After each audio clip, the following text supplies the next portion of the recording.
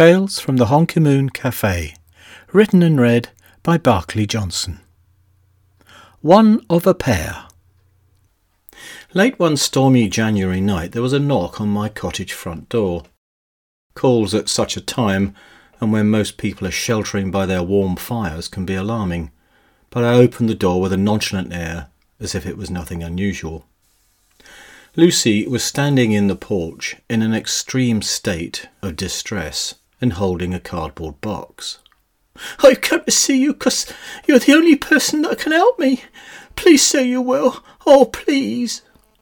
Before I could go any further, I have to explain that Lucy is not her real name, but the name given to her some 30 years ago when she started work as a maid at Blythe Hall. Her real name is Edna Cockle, and it's not unusual for the gentry to change the names of those they employ if their name doesn't suit them. Lucy had risen from the maid of all sorts to take on other duties as the staff working in the house was reduced year on year. She was regarded in high esteem by her ladyship, particularly with respect to the care of some of the estate's most valuable artefacts, of which there were many.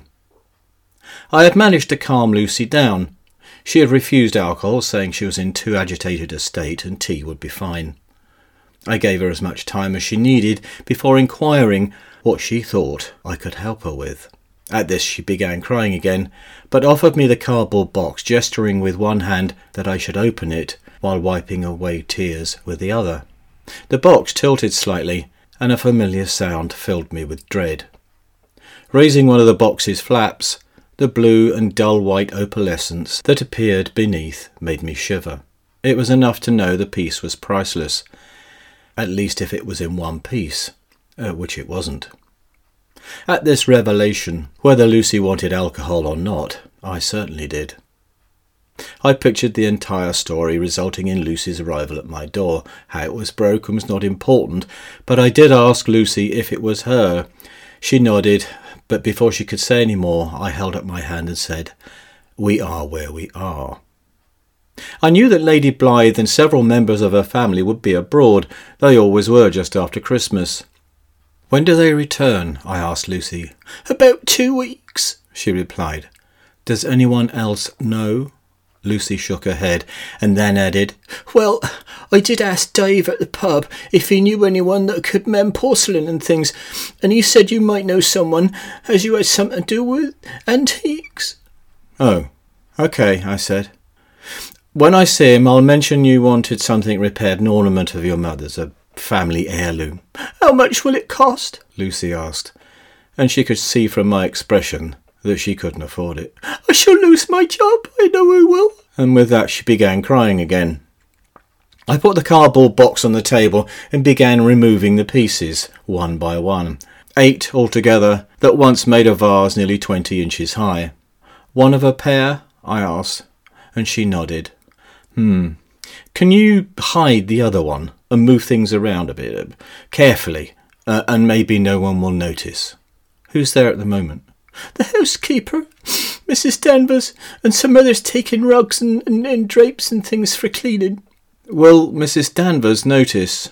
"She might, but when her lady ain't about, well, neither is she, lazy cow." "You feeling better?" I think I'm ready for that drink now."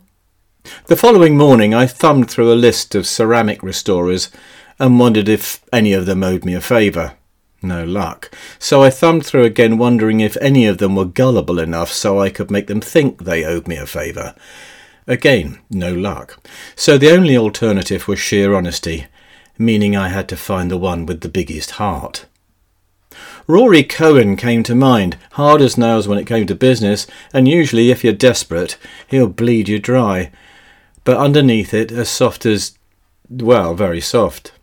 Maybe he feels it's a way of balancing the bad and the good. I don't know if he's religious, but we all need to do a good turn sometimes. You never know when you might need one yourself, and when your time comes you can point out something in your favour. It was a help that the vase was not mine, otherwise Rory would definitely have made me pay. He came to the village and parked his big old Mercedes outside and nearly blocked the lane. He talked to Lucy alone for about 20 minutes, then left with the cardboard box under one arm while shaking his head at me, then looking at the heavens as if we'd all had it in for him. He hates anyone knowing he's an old softy.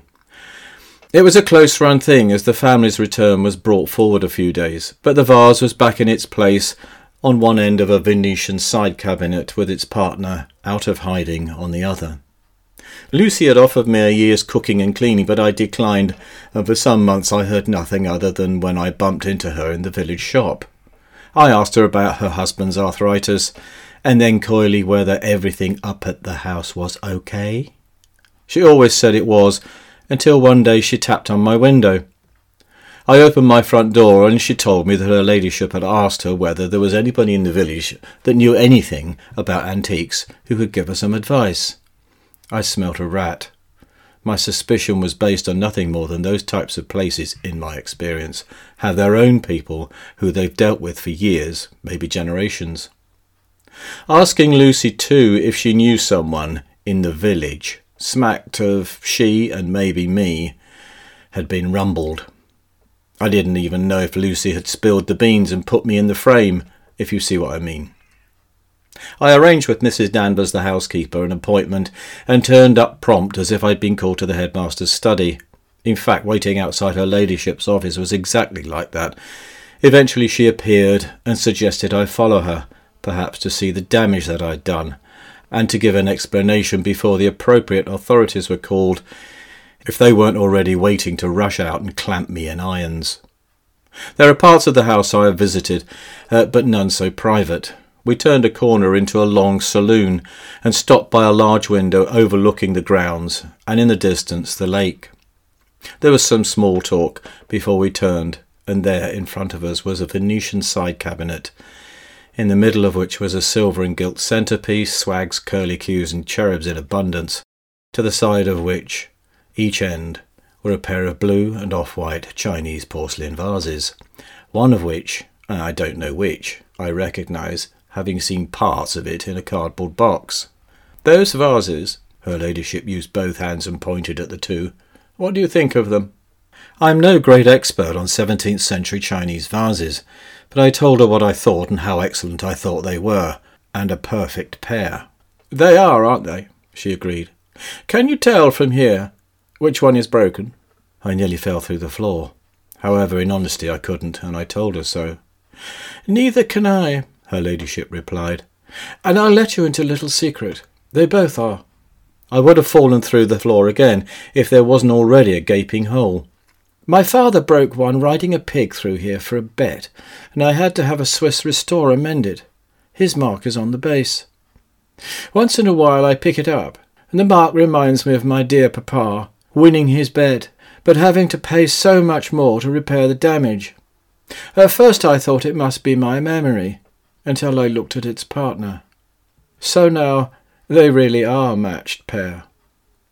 Her ladyship looked at me, and I steeled myself in preparation for my sentence.